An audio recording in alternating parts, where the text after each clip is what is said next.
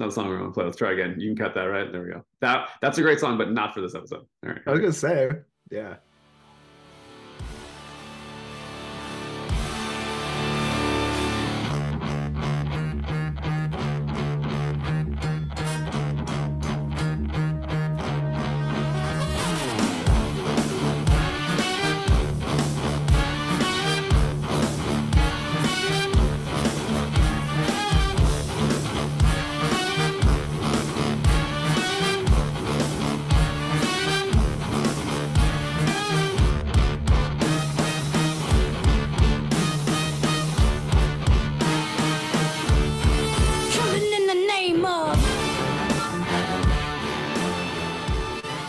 Oh yeah.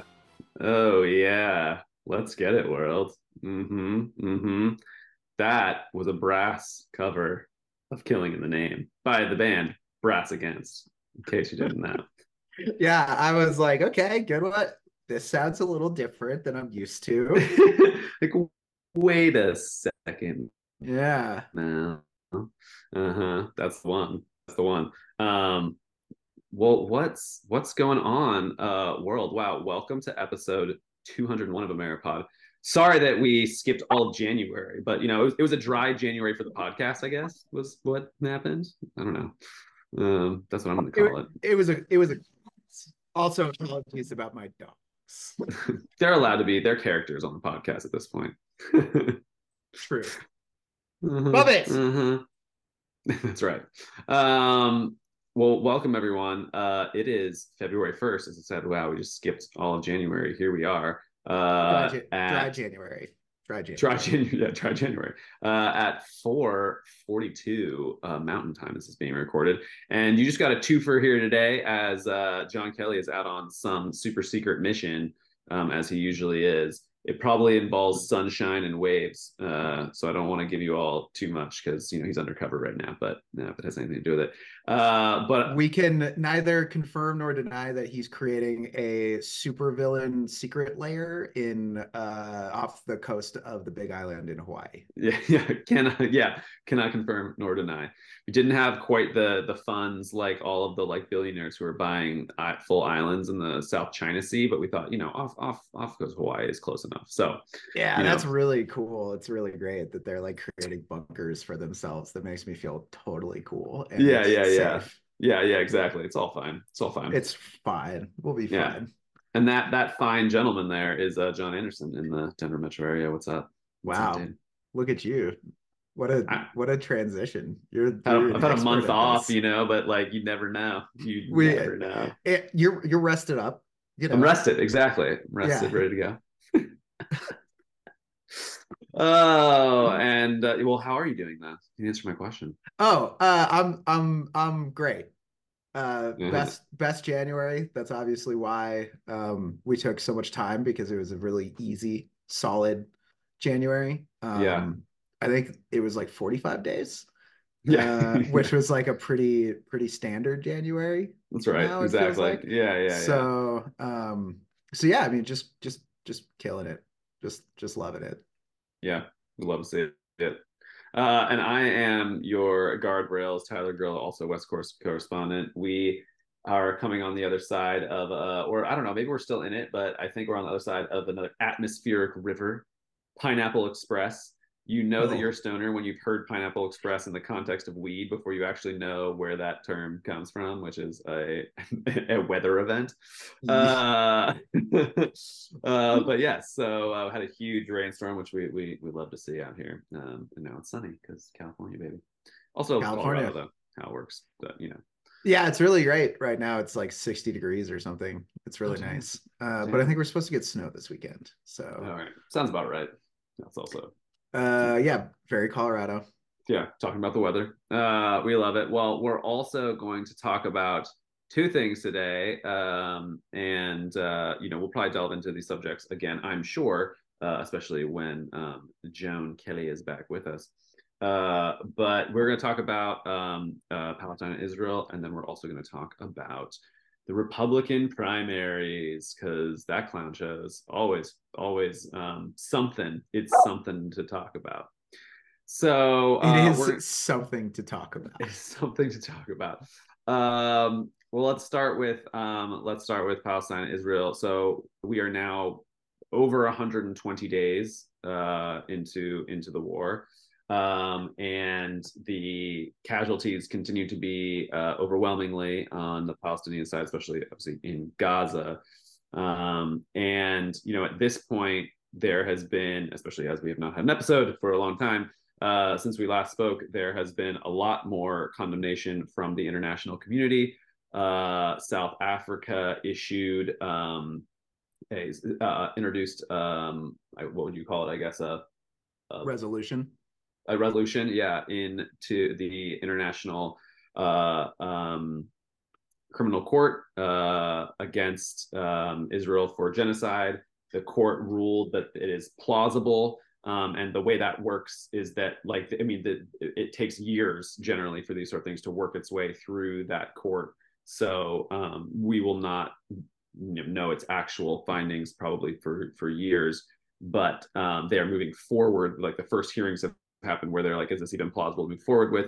They said, yes, it is plausible, and have asked Israel to, change what they are doing, their tactics, in order to prevent the loss of life. And as they move forward with this case to see if it's genocide. Also, just here the other day in Oakland, I mean, it was because of it was in the federal court here in Oakland. Some Palestinian families sued the Biden administration basically for aiding and abetting Israel due to the amount of money and support, financial and military support the U.S. has given them. Similarly, differently, that was basically the ruling that the judge made, was that this is not something that can work its way through the federal courts because it would be the judicial branch interfering with foreign policy, which is under the executive branch. But also the judge issued, basically just a statement saying that this is one of those things where it was like, he's basically like, you're right, this is wrong. I just this isn't you can't go through this. Like, I agree with you that this is a genocide and that the Biden administration is aiding and abetting it. However, through the function of the judicial system, it can't be. The judicial system is not the way that the way to say that is it was dismissed on technical grounds.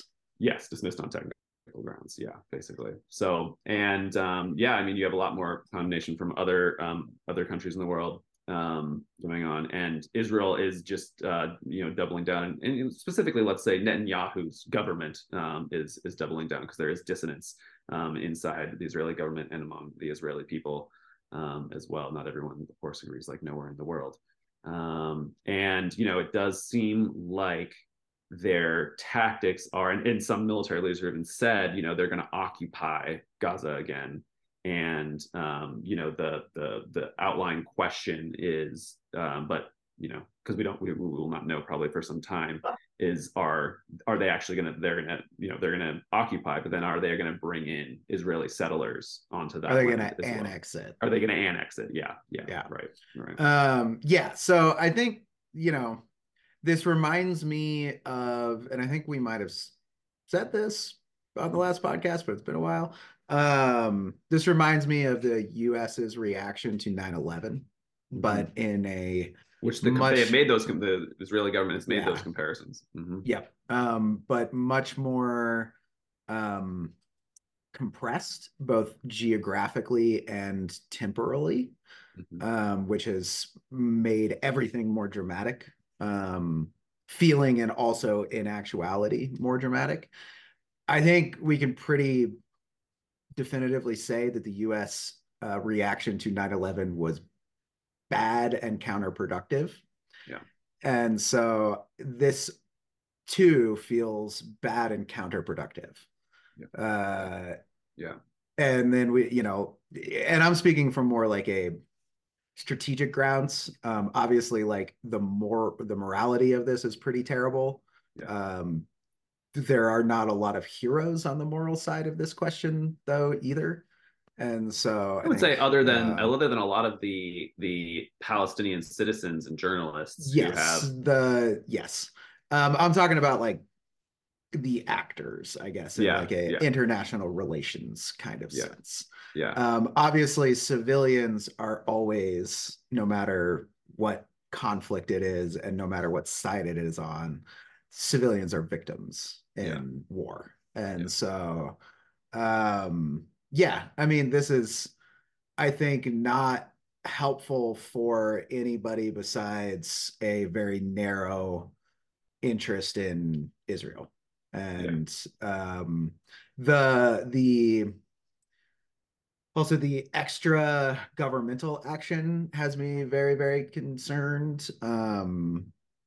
Specifically like the West Bank settler actions. yeah. Also, we're continuing to see spillover effects from this conflict. We're Right. now just like bombing Houthis. Yeah. There's been stuff back and forth between the United States and Iran and all of that.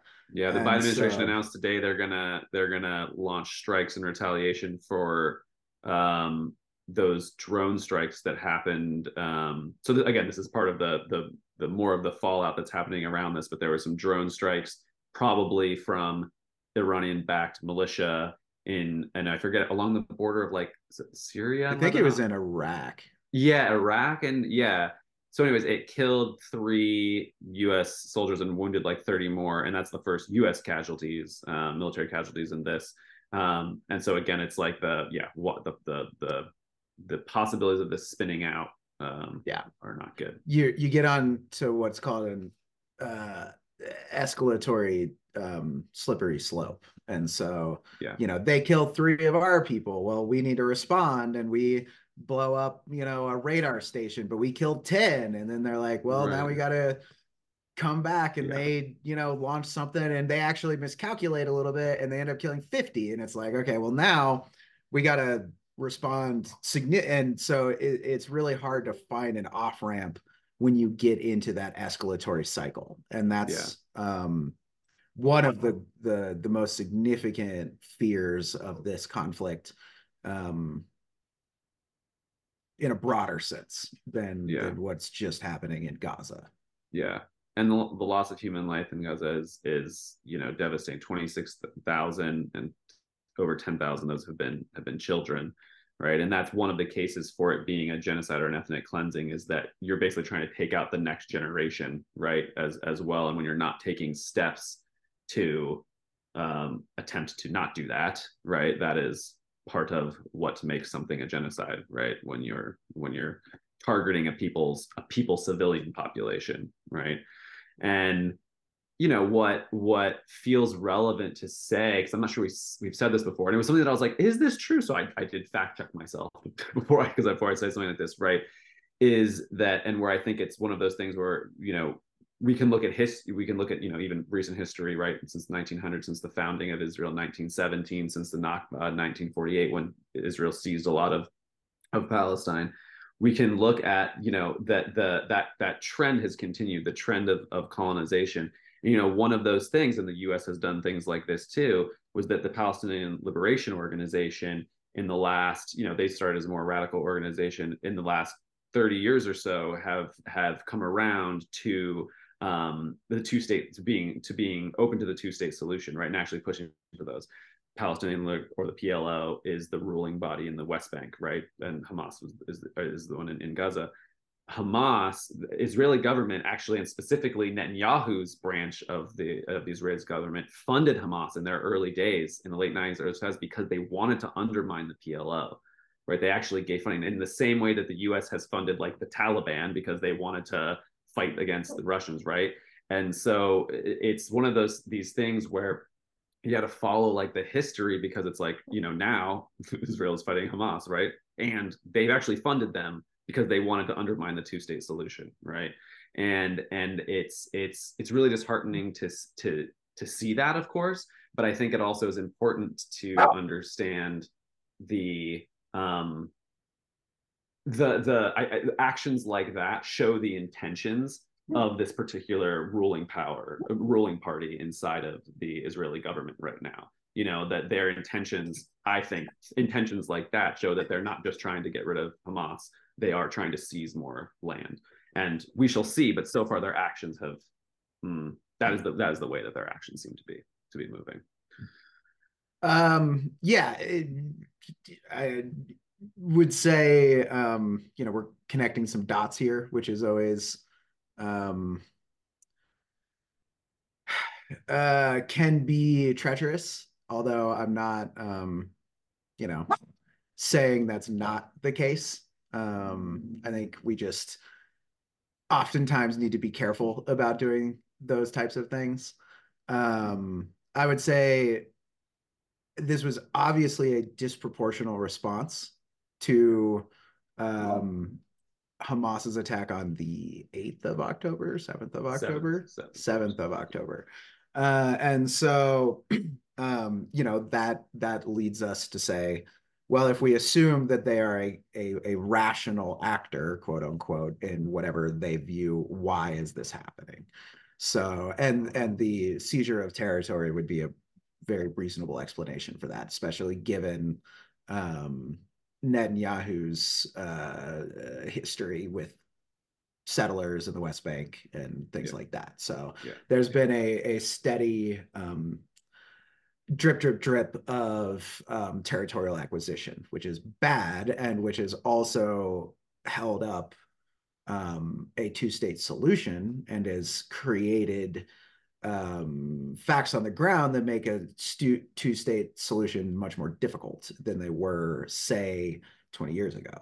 So, once again, I think a two-state solution is the only, I don't even want to say equitable solution, but the only solution that gets anywhere close to what feels like a moral solution. Despite all of the history. And it seems like the Netanyahu government has made that more difficult, not less, which is a problem. Yeah.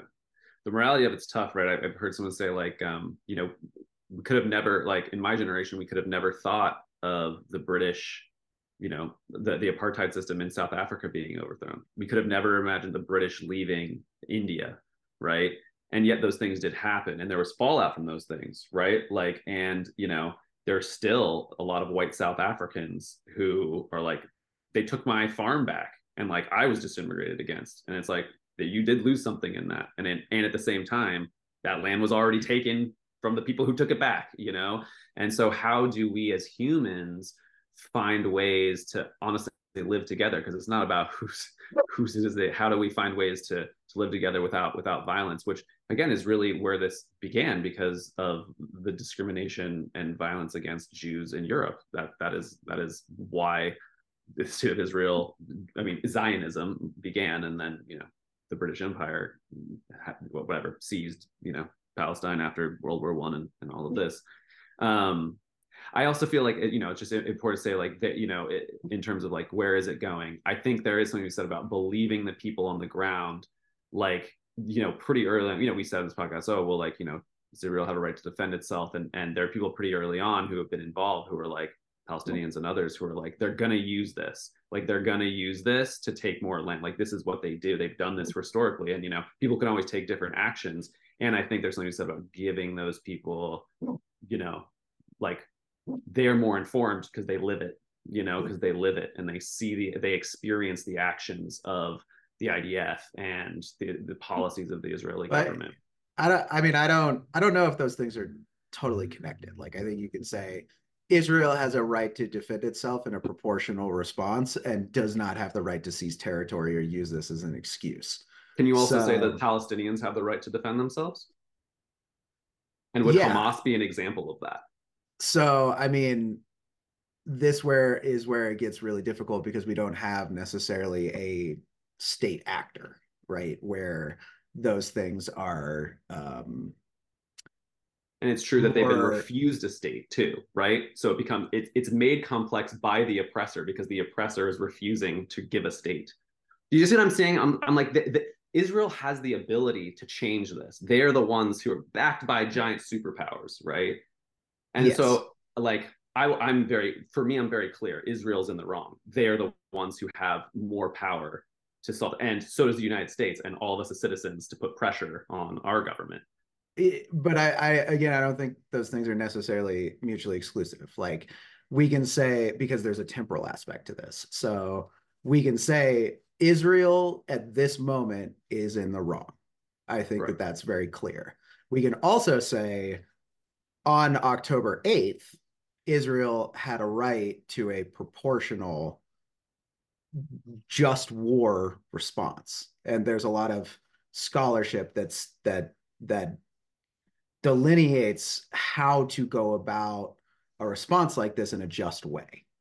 And And could those same so, arguments be said of settler colonialists in the U.S. colonies when indigenous people attacked colonist settlers? Could you say, oh, well, we had say a that right to defend ourselves? So could we? So as us, as white, say us, but like Europeans who are settling in the Americas, because this is what was used, right? Native American, indigenous people would sometimes fight back, obviously, against the wave of people. And then the settlers would say, oh, well, see, they attacked us, so we have a right to respond, right? right. And that would then always follow with more land seizure. Yeah. So, I mean, we're getting into, there's another temporal aspect to this, which is holding current generations responsible for past actions. And so, like, when does that cycle stop? Um, It's the big question between Also, individualism and yes. yes, Um, Also, I guess if we take the null hypothesis, which is Israel did not have the right to defend itself, um, I think that invites more violence on Israelis. And so the morality becomes very difficult here. I am not denying that there's a significant power differential here that has to be observed and treated with care, but also I do get concerned about the logical conclusions of these arguments, which to me sounds like Israel's can die, Israelis can die. right. Um, Yeah, which I don't agree like with that, of course. Do not agree with that either. I mean, I think one of the logicals is like you further secure your there's a lot of now we're gonna get on, but it's like you further secure your border, right? If it's like they came over that border, right? That's one way to do it, right? Like you did basically re-entrench your defenses. Also, I don't know, there's a lot of question. I mean, we will maybe never find this out, but there have been questions circulating about why the IDF didn't respond for like 6 hours. One of the theories is that there's actually apparently there has been a protest movement inside of the IDF because it's mandatory conscription, and so some of the people who don't agree actually stood down in those moments, like they were in a protest where they're like, we're not going to respond, like and so it's like, well, if you change your internal politics around settlements and treatments of Palestinians, that would be actually further securing, right? It can be argued that the retaliations, and this is true on all sides, not just on the Israeli side. This is true of all. It can always be, the argument can always be made that as these things ratchet up, the retaliations, everybody becomes less safe, right? And I would say that that's true for Israelis too, and Jews worldwide, because anti-Semitism has and certainly skyrocketed since this has happened. and that's why you have a concept of a proportional response in international relations, which is um, the theory goes if you're in a bar fight and you get punched and you don't do anything about it, you're more likely to get punched again.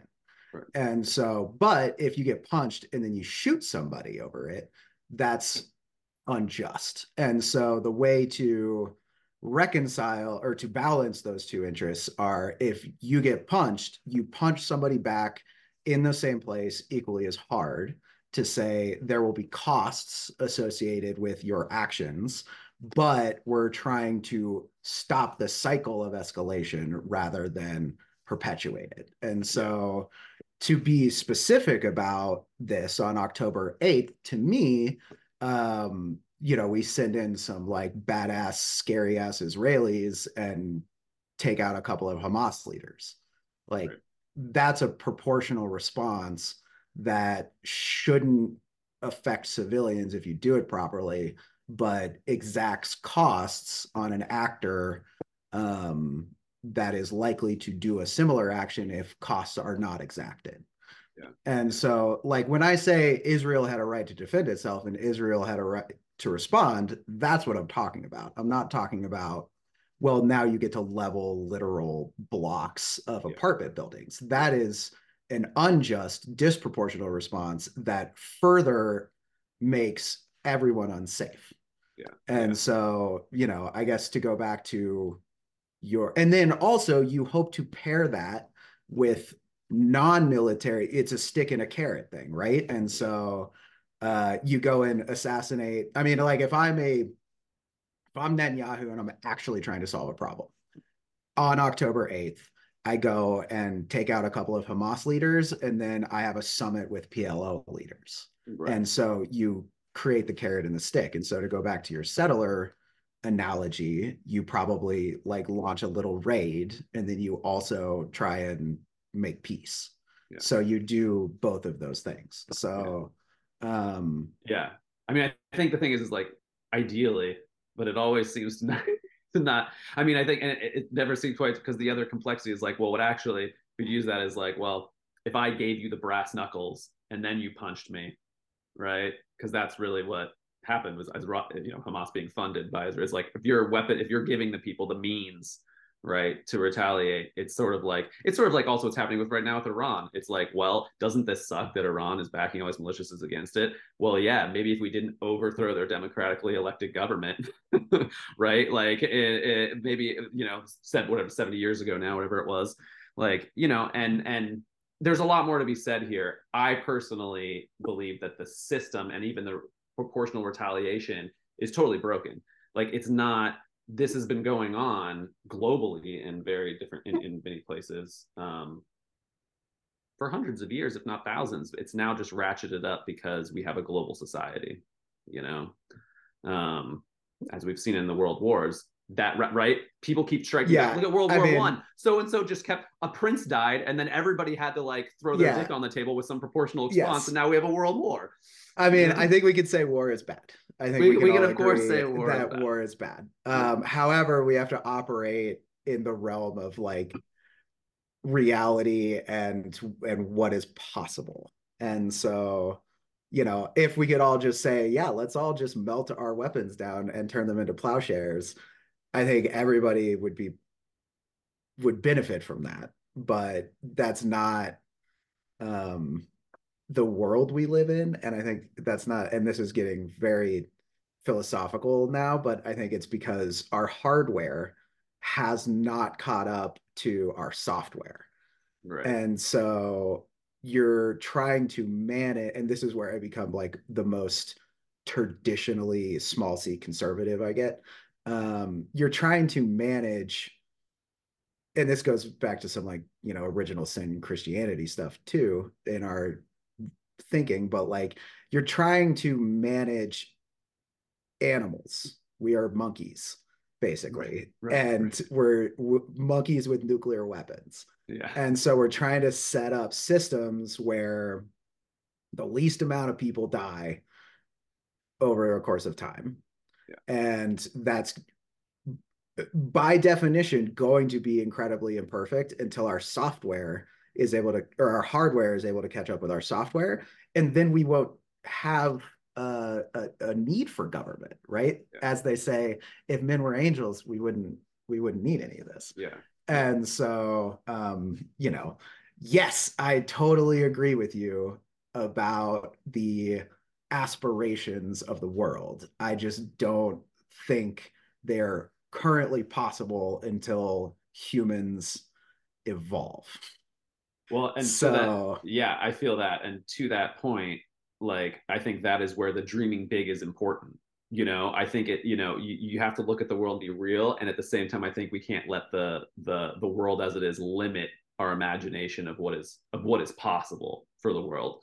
That is the sci-fi vision of like, and of all imagination is like, you have to imagine the new world before you can make it possible, And so sometimes I don't know. Sometimes I think, I don't know how it's going to work, but I feel like I have to imagine it. I have to imagine, because what else we got, And I think it's important to have people who focus on both of those things so that we can both move forward and manage the present. Right? Like there's not a correct way of thinking. The correct thing is that there's a mix of people thinking different ways so that we can progress while also not blowing ourselves up. Yeah, and living different lives. Well, I'm sure we'll come back to this topic now that we intended to like take 10 or 15 minutes, and it's been, who knows, listeners, you look at the time and tell us. But let's do a little transition. Speaking of sci-fi and imagination, let's talk about the GOP primaries. Maybe just briefly, we'll talk about the GOP primaries, because we've spent time here, and I don't know if you know this, listeners, we do have jobs. So we sometimes have to do them. In fact, we have multiple jobs. We have multiple jobs, both of us. Depending on how you count. Yeah, depending on how you count. But just to touch on the GOP primaries, they're awesome. End of story. End of podcast. They're awesome. There's a lot. They're talking about policy a lot. People have a lot of new ideas that the American people love. They're definitely not recycled ideas that we've heard over and over again. It's basically an Aaron Sorkin script. Like, it's just unparalleled. Yeah. The walking and talking, the words per minute are just out of control. It's awesome. We're only left. So now we've had Iowa and New Hampshire, and all is left is Trump and Nikki Haley. Like, you're literally left with a white man who's orange and a brown woman who's white, and it's very confusing. Like, the Republican Party is just, maybe a little light racism there. I mean, just yes.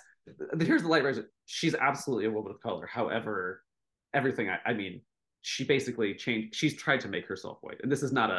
I'm not making this up. I've read other people talking about this. So I'm paraphrasing. Sorry if it was, I'm ready to be checked. Somebody write in the comments, Tyler, that was racist. Tell me. I mean, her politics are wild to me, to be honest. But we live in a diverse nation. Yeah. Yeah, exactly. Nothing is a monolith.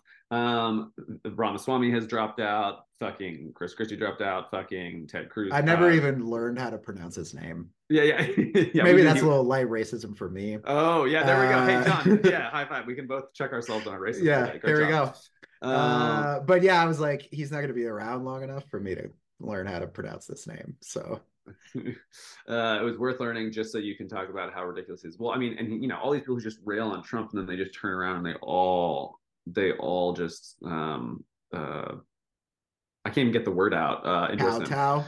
Oh. Yeah, kowtow. Yeah, I mean they are kowtowing, but they also officially endorsed him after just So, anyways, Nikki Haley is see, I will even respect her chosen name, because that's what we do, even when it's problematic. So she's vowing to stay in. I think she's going to stay until South Carolina, because she was the governor of South Carolina. And then we'll see. And that's soon. That's this weekend, I think, coming up, I believe. It'll be interesting to see what she does after that. I don't think she has a chance. It looks like we're heading towards a Trump-Biden showdown again. It's going to be so great. I'm so excited for that. It's going to be awesome. It's going to be totally healthy for everybody. Yeah. It's not triggering at all. Not triggering at all. Also, everybody is really happy about this outcome. Internally on both sides, I think everybody's really happy about this. Yeah. So, can't wait to vote for Biden again. Can't wait to vote for people. Our choices are people who will both be over 80 by the end of the term. If not, those are our choices.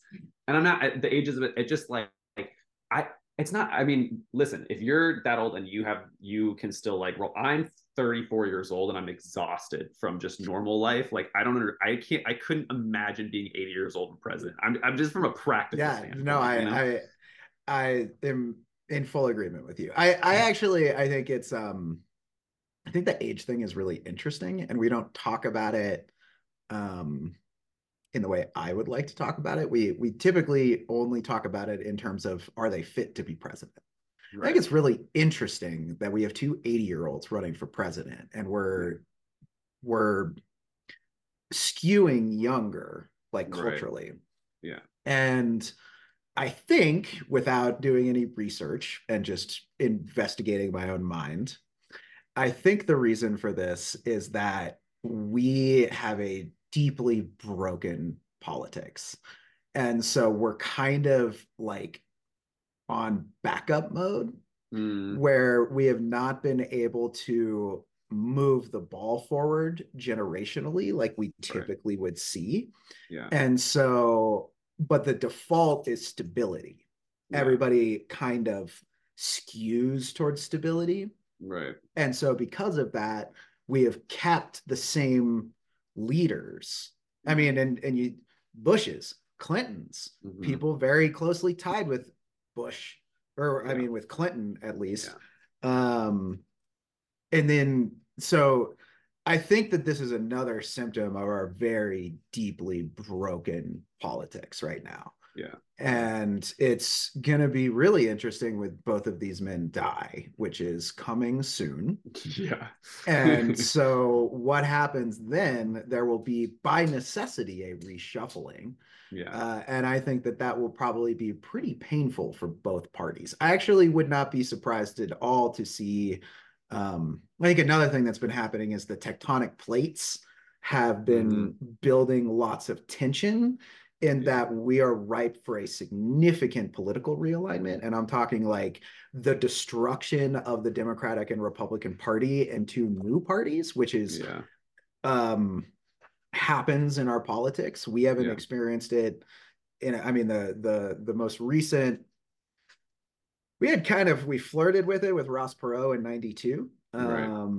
And he got a significant portion of the vote. I think Bill Clinton won the presidency with 42% of the votes. Wow. But the last time we had a real true political party realignment was probably in the 20s with the Bull Moose Party. And FDR and Woodrow Wilson and Taft, if I remember correctly.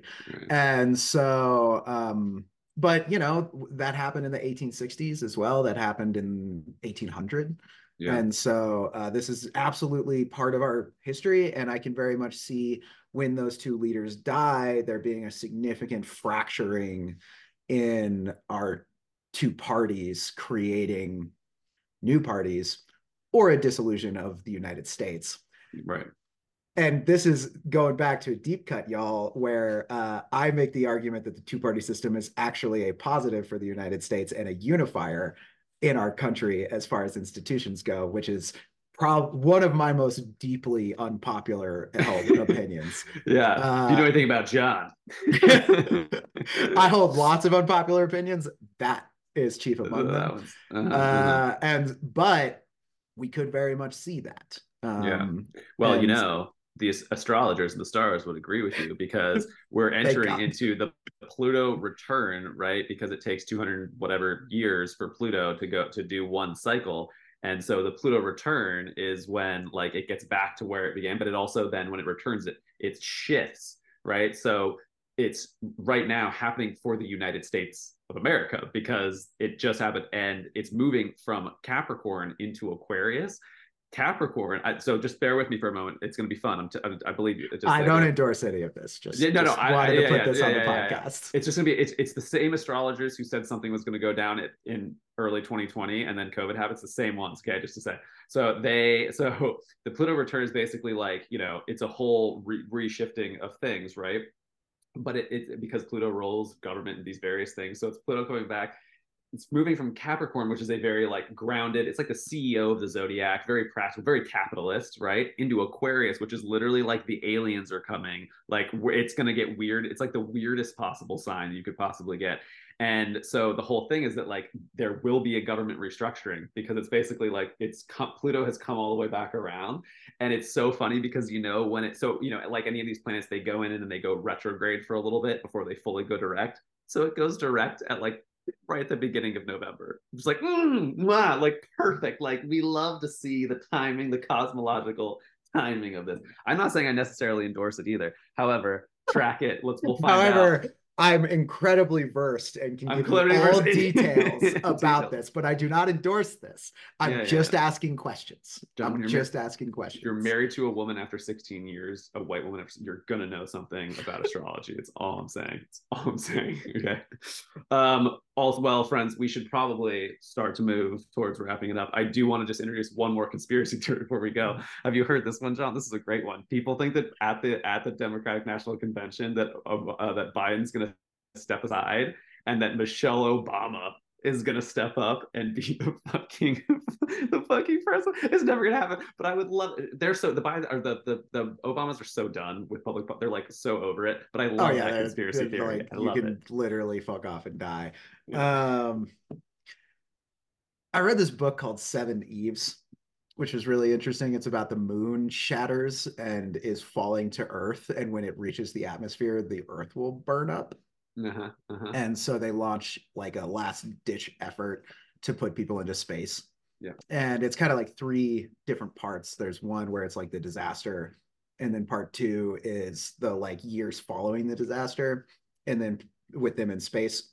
And then part three is like 1,000 years in the future. Interesting book. And the second part of it has this like very interesting, and I think it was like 2012 to 15 written. Obama endorsed it. It was on one of his summer reading lists. That's how I ended up listening to it. And by listening to it, I mean listening to it on audiobook. And the middle portion, they talk about basically one faction. They end up in two factions. One faction ends up like being a little bit more scientifically minded. The other faction goes fully batshit crazy in like a social media way. And it just, I think about that book a lot. And about how like there are now Taylor Swift conspiracies because there's like MAGA dudes who are mad that she likes football now. Right. And so now there's like, and I'm just like, I think the internet was a mistake. I mean, I think an argument can be made. I think we fucked up. Like the hardware hasn't caught up with the software. The hardware has not caught up with the software. We were meant to gossip about each other, but gossip about each other in like groups of dozens at most. Not 8 billion or whatever. And it's significantly broken our brains. And so I just want to say, since you're listening to this on the internet, you've made a mistake. Godspeed, everybody. Some of those that work forces are the same that burn crosses. Some of those that work forces are the same that burn crosses. Some of those that work forces are the same that burn crosses. Some of those that work forces are the same that burn crosses.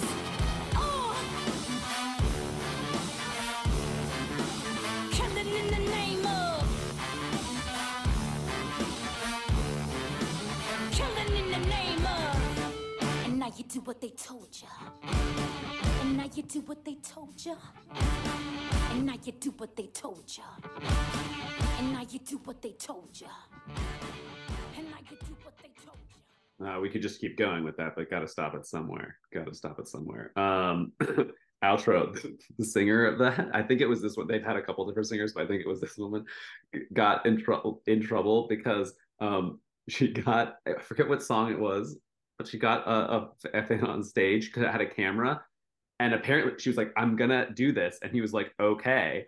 And she just pulled her pants down on stage and just pissed on his face, like directly into the camera.